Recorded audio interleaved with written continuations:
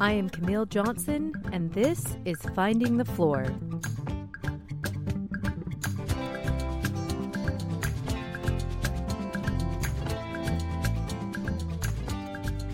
Stories and reflections of midlife motherhood, family, and finding meaning in it all. Join me as I share a little piece of my life and figure out what I want to be when I grow up.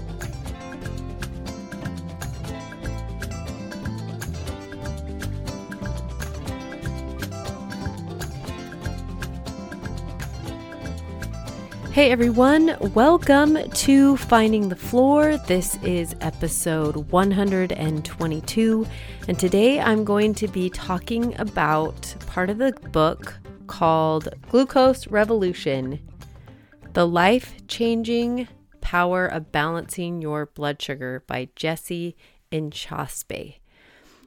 And I, first of all, just want to tell a little bit of the story of why I am interested and why I think this is helpful, and also kind of let you know a little bit how it's working, because I've been trying to balance my blood sugar lately. So first of all, I've been thinking a lot about the 7 habits. Obviously, we did a big study over the summer and into the fall, and one of his things is sharpening the saw and working on your health. And I feel like at the beginning of the new year, everybody's sort of like trying to find ways to be more healthy and whatever that looks like. And I feel like it is really confusing to know exactly what that looks like and what healthy actually means. Sometimes it seems like a simple idea, but understanding maybe just this one thing of like stabilizing your blood sugar, that is actually going to help your body be more healthy. And I guess what I really liked about this book is that she is a scientist and she explains the science of what your body does when it is processing your meals, turning that into glucose. And so I'll get into that today. It's more about how your body works. And I think that is just really, really helpful, because I know I personally didn't really understand how that all works. And I'm, 47, almost 48. I feel like I maybe took a couple biology classes, but I don't know if I really understood how it all works. So that's one thing I really liked about this book. And then she gives some practical, what she calls hacks, on ways that you can, what she calls flattening your glucose curve, which I'll kind of talk about a little bit. But first, I want to tell you a little bit of why I even got interested in learning about like blood sugar and balancing your blood sugar. So first of all, I'll talk a little bit about my mom. And I think this is kind of normal for people who are in menopause. Older women have trouble sleeping. And my mom went through this probably when she was 60 years old for the rest of pretty much her life. So for 20 years, my mom really struggled to be able to sleep. And she went to multiple doctors and she tried multiple things. And no one ever mentioned that maybe we should look at your blood sugar levels when you're going to bed, or what they're doing during the day. And what is fascinating to me is from this book, you just learn that getting your blood sugar under control, whether or not you have diabetes or not, is a very big lever that you can pull if you're having any health issues that you're trying to figure out the problem is. My mom kind of gave up on doctors because she just felt like they weren't really fixing any of her problems. She got into a lot of essential oils and felt like that helped a little bit. So then another thing that kind of helped me think about this is my oldest son has regularly struggled also sleeping. For him, he has trouble falling asleep at the end of the day. And it happened a lot during his mission, and it's still happening while he's in school. And I know how it can be hard when you're just tired all the time. And so I've just been trying to understand, like, how can we help that somewhere? Like, what is going on? And my sister had mentioned, I have a sister who is into functional medicine, a nutritionist, and we started working with my older son to try to figure out what one of these problems were. And one thing she mentioned that really stuck with me was that maybe he is spiking his blood sugar at the end of the day. After you spike, your blood sugar then kind of comes down and can also sometimes go too low. And when your blood sugar is too low, sometimes your body will wake you up, and just the waking up like steadies your blood sugar for some reason. But then it's hard for you to go to sleep. And I think that's what was happening with my mom for years and years. And also now with my son. And so we've been trying to figure out how to help him. So then I came across, before I found this book, I came across another program which really was all about focusing on balancing your blood sugar, which I'll tell you about a little bit at the end, either of this one or another one. But so I was kind of doing that this summer just to really understand it before I kind of had my son do it. And then this book came out. And so I just felt like it was really helpful to understand what blood sugar stabilization does, or how your body uses glucose, which is what blood sugar is kind of, we'll get into that in a little bit. But anyway, so that is kind of where this all kind of spurred from. Okay, so in the beginning of the book, Jessie in Chosby talks about how she has this accident while she's in Hawaii, and she jumps off a big waterfall, but instead of staying really tight with her body and going in feet first, she ends up freaking out and going in on her bum, and it like compacted her like vertebrae. And there were all sorts of complications, which she luckily is fine now. Obviously, she can write a book, but this sort of developed because of that accident when she was 19 years old. And then she became a scientist, a biochemist, and then also went to work she wanted to understand kind of the effects of what happened to her, because she never really felt like herself again, and went to work with 23andMe, and then got introduced to these continuous glucose monitors, which then she started doing all these experiments just on herself, on seeing how glucose spikes and dips and looking at that and how that affects her. So it begins with a story, and I find it interesting that usually we have these authors that, you know, have something that they go through that then helps them to search for a solution that really ends up helping all of us. Think of like Atomic Habits. That was the same with him. You know, he has a story before and then develops this system. Some people are just really good at explaining things like that. So with the glucose revolution, the first part of the book is kind of helping to explain what glucose is and then what it does in our body. And then there's a third part with like 10 different hacks on how to flatten your glucose curve. There's a certain level that it's supposed to go. If you think of like, I want to say the sine curve, the one that goes down and up, down, that is kind of what it should look like, but it shouldn't like go up too high and then go too low. And I think in general, as especially in the US, and I think of how my kids eat, like we eat a lot of sugary stuff.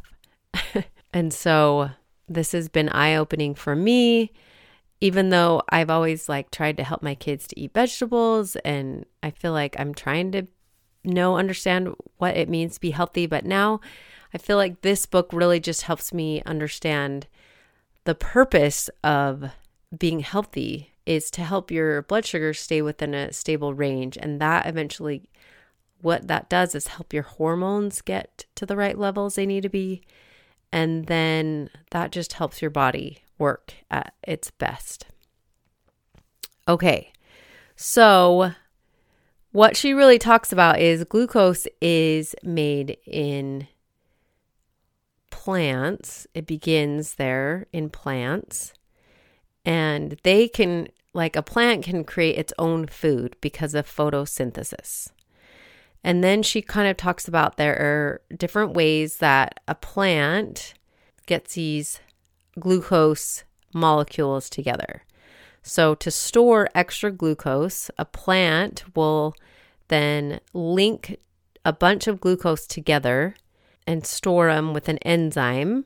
And she kind of compares it to like a bunch of kids running around on a playground, but then the teacher's aide comes and gathers everybody to have them come inside. So everybody is linking hands. So when you have a starch, that's a bunch of glucose that is linked together. So you think about children on a playground and a teacher's aide linking them together. There's an enzyme that links them together to store more energy. Then there's another enzyme that makes the glucose that's linking to hand and foot with another enzyme that makes fiber. And most of us are probably familiar with how fiber is good, but fiber isn't ever broken down. Like it just goes through you. So it helps with your digestion. It's what paper is made out of. And she talks about how it allows plants to grow tall without falling over. And then there's even sweeter forms of glucose, which is fructose. And then there's sucrose, which is fructose and glucose linked up together. And it makes a slightly smaller molecule, which allows plants to store them more energy more tightly. So just understanding kind of how the glucose is made in plants. And then us as humans, we use glucose for energy. Like that's what our body needs. Like it's going to turn whatever we have into glucose. And we use a lot of energy as humans. And I was kind of baffled by this statistic. She said, every second your body burns 8 billion molecules of glucose. To put that in perspective, if each glucose molecule were a grain of sand, you'd burn every single grain of sand on all the beaches of the earth every 10 minutes. What? So she says, suffice it to say, humans need a tremendous amount of fuel. So we can't produce our own fuel, which is why we need to eat. Wouldn't it be wonderful if we could just go out in the sun and like have a good meal made in our body? I would love that. Except right now, living in Cleveland, it would be super hard because I feel like it's super gray most of the winter here in Cleveland. She talks about glucose and how we have like starch, which you think of like starchy foods as like potatoes and pasta, things that have a lot of like condensed amount of glucose. We have those enzymes that are like holding hands, if you think about that. But when we chew, that breaks those enzymes up in our mouth, and then our body uses that glucose. Fiber, on the other hand, does not get broken down. So, and that's what carbohydrates are when you're joining a carbon and water, which happens during photosynthesis. So it's basically your starch and fiber and sugars are your carbohydrates. She goes on to tell us we obviously all love sweetness. It gives us a dopamine hit and our body loves it. However, it's not necessarily really good for us to have like a super sweet spike, because she says a sweet spike contains both glucose and fructose, and our body uses the glucose part, but fructose can't be used by our body and it goes right just to our fat cells. So the most important, I feel like, chapter is in part 2 in chapter 6. I mean, not important. There's all this leading up in those chapters before, trying to explain glucose and how it all works and breaks down in our bodies and how we need it. But then she goes into this analogy of, imagine a train and you have a grandfather who's just retired. He's always wanted to work on a train. And so he goes and he just shovels coal into the engine to get the steam engine to go. And so that is what the mitochondria, or the energy of our cells, and our food is like the coal that comes in, and then they like shovel it into the right places, like the engine, and the engine burns it for fuel. But he said when we start getting, so if you think about this grandfather and he's in the train and he gets a supply of coal and it's just enough for what the train needs for a certain amount of time, and he's able to shovel it into the engine to, make the steam engine go. So, and it keeps on coming in regular intervals.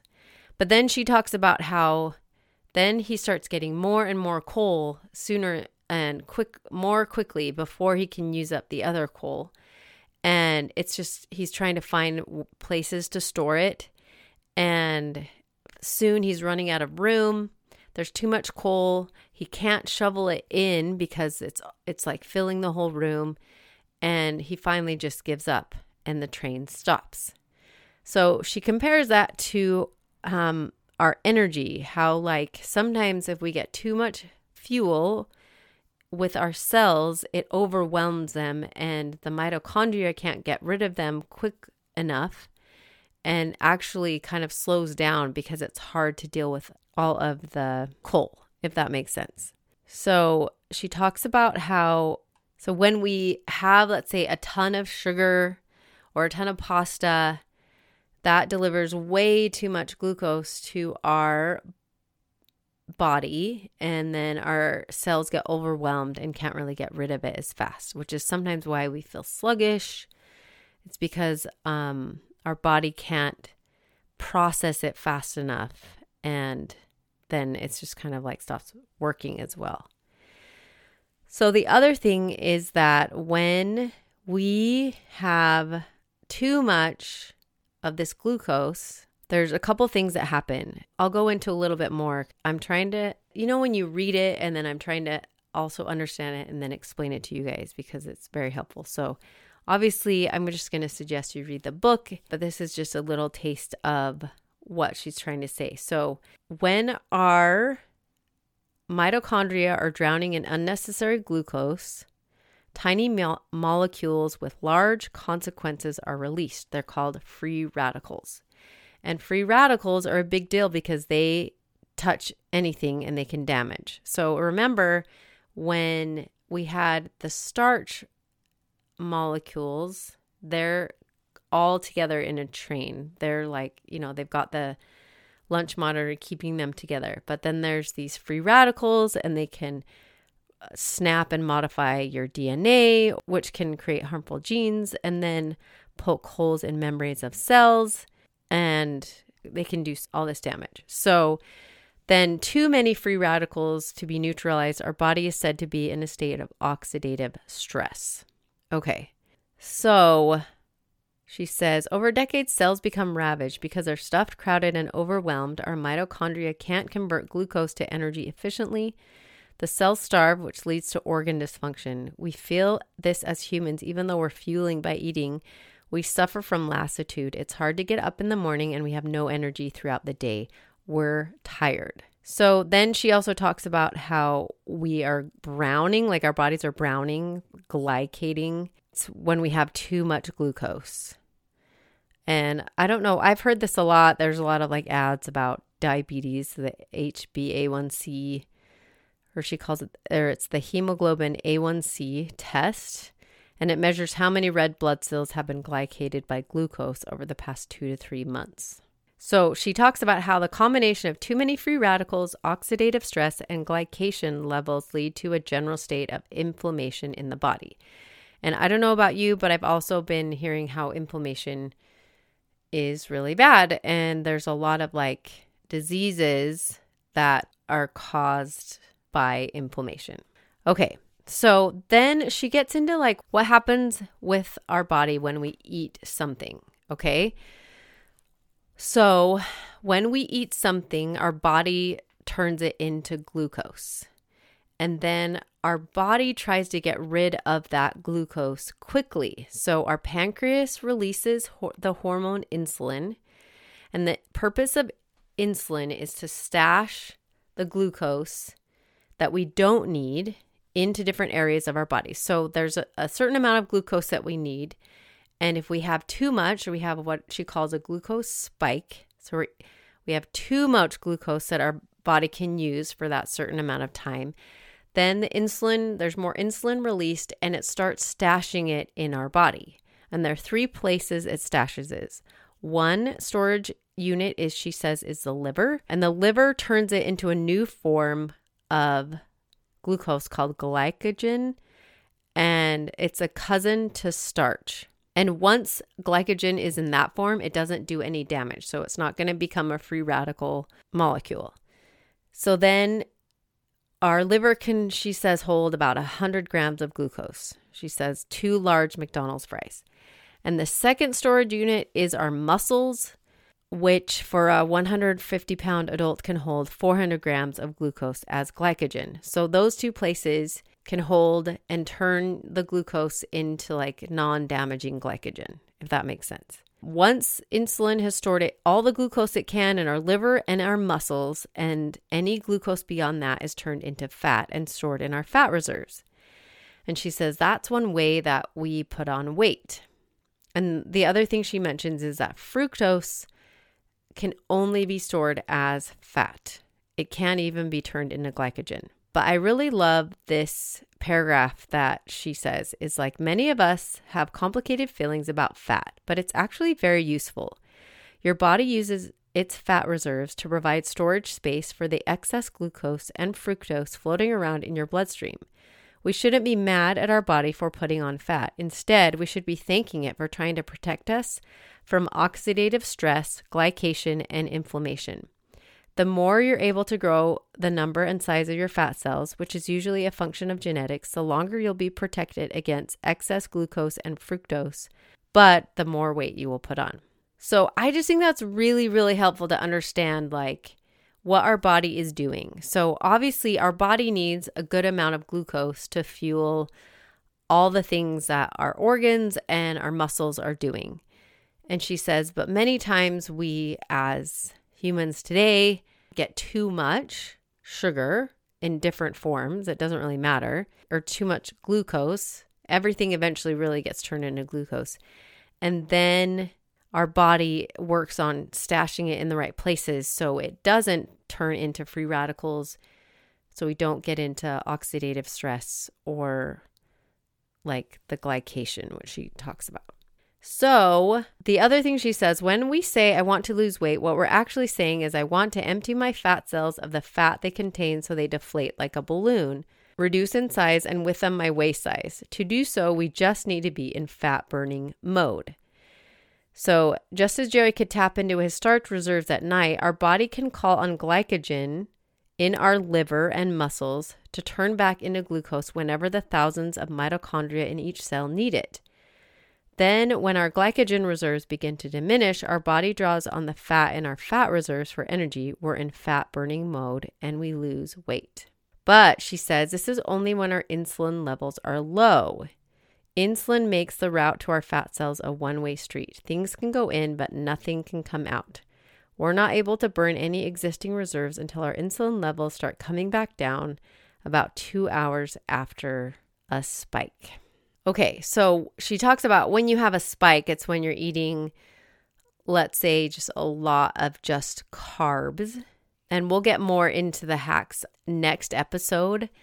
But I just found it really interesting to understand that our body does need glucose, like that's its prime energy source, but that our body can get some glucose from our muscles and our liver if we don't like have enough. As you're learning about what your health goals are and how to make that work, I think understanding how to keep your blood sugars at like an optimum level. And I can't remember if it goes up to like, it's like 100 or 80 between, and I'll look that up for next week. Okay.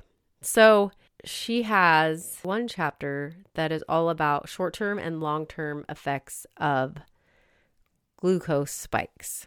So this is when you just get a little too many that your body can't deal with. So it just kind of depends on your body, obviously. But like, so she talks about these short-term effects as constant hunger, cravings. And what I thought was interesting is she says we have cravings when we're coming down after a glucose spikes. So when we reduce our spikes, that actually is going to reduce our cravings. She says chronic fatigue is a result. And then she mentioned poor sleep. And obviously I am kind of like trying to understand this for my son and sort of wish I had understood this for my mom. But here she says, a common symptom of dysregulated glucose is waking up suddenly in the middle of the night with a pounding heart. Often it's a result of a glucose crash in the middle of the night. Going to sleep with high glucose levels or right after a big glucose spike is also associated with insomnia in postmenopausal women and sleep apnea in a segment of the male population. If you want a good night's sleep, flatten your curve. So then she goes on to say colds and coronavirus complications, gestational diabetes is harder to manage, hot flashes and night sweats, migraines, memory and cognitive function issues, and type 1 diabetes is harder to manage when you have more glucose spikes. And then she says long-term effects of acne and other skin conditions, aging and arthritis, Alzheimer's and dementia, cancer risk, depressive episodes, gut issues, heart issues, infertility and polycystic ovarian syndrome, insulin-resistant and type 2 diabetes, non-alcoholic fatty liver disease, and wrinkles and cataracts. Okay, you guys. There's so many things that I'm like, wow, just simply trying to work on this one thing, stabilizing your blood sugar, can it really help all those things? And she claims that it totally can, and that you can like heal your body as you kind of really understand how to, what she calls flattening your glucose curve. I know for me, I have been working on this for the past, since June, for the past 6 months, a little over 6 months. And I have noticed a difference. Like I was not having any trouble sleeping, but I was noticing that, I was having trouble, like even when I was exercising and I felt like I was eating pretty well, which I think is part of the problem when you try to understand what it means to eat pretty well. Like, what does that mean and what is the purpose of it? And so this has just been really helpful to understand that eating well is trying to keep your blood sugar at a certain range. And I need to look at that range for next week, but the healthy range that it needs to be in. And then reducing the amount of glucose spikes you have really does have an effect. And as of today, I've lost like 15 pounds just by like really keeping it at a level. And, you know, I don't know, as you get into your late 40s and you think, wow, I can't even lose weight. Like I'm just kind of stuck. And I am like surprised at how easy. I actually lost it in the first probably month and a half, 2 months, and it felt really easy. This was with a program called Disruptive Nutrition. She has a podcast, Carrie Lupoli of Disruptive Nutrition, and she has a podcast. She has a program. I do have to admit that it is initially quite expensive, just to be aware, which is why I really like this book, because I feel like it can get you started in a direction first, so you can sort of try it out before you maybe want to understand it a little bit more. And there are different programs, I'm sure, out there. But I think, anyway, today I just wanted to introduce you to the idea of blood sugar stabilization and understanding kind of what your body does with glucose when it enters your body. And then next week, we're going to talk about a couple of the hacks that she suggests to start using to help you kind of reduce your glucose spikes. And hopefully this makes sense. I'm like thinking, wow, when I look back at this, am I just rambling? And definitely read the book. I got it from the library. I had to wait a little while to get it. And so I read it earlier in the fall, and then I've been reading it again this week, which has been really nice. Just to kind of remember all the things that she helps you understand just about how your body works. So this is just a little tidbit, and hopefully it can help you, especially the next 3 weeks, as you're kind of like making health goals and trying to understand whatever that looks like for you. Okay, you guys, have an awesome week, and we'll talk more about this book next week as well. Okay, thanks so much. See ya. Bye.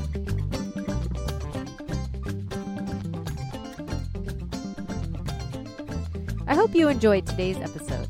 If you have any questions, come by findingthefloor.com, where I will have show notes and links for anything I've mentioned today. Special thanks to Seth Johnson for creating and performing the theme music. Come back next week, and thanks for listening.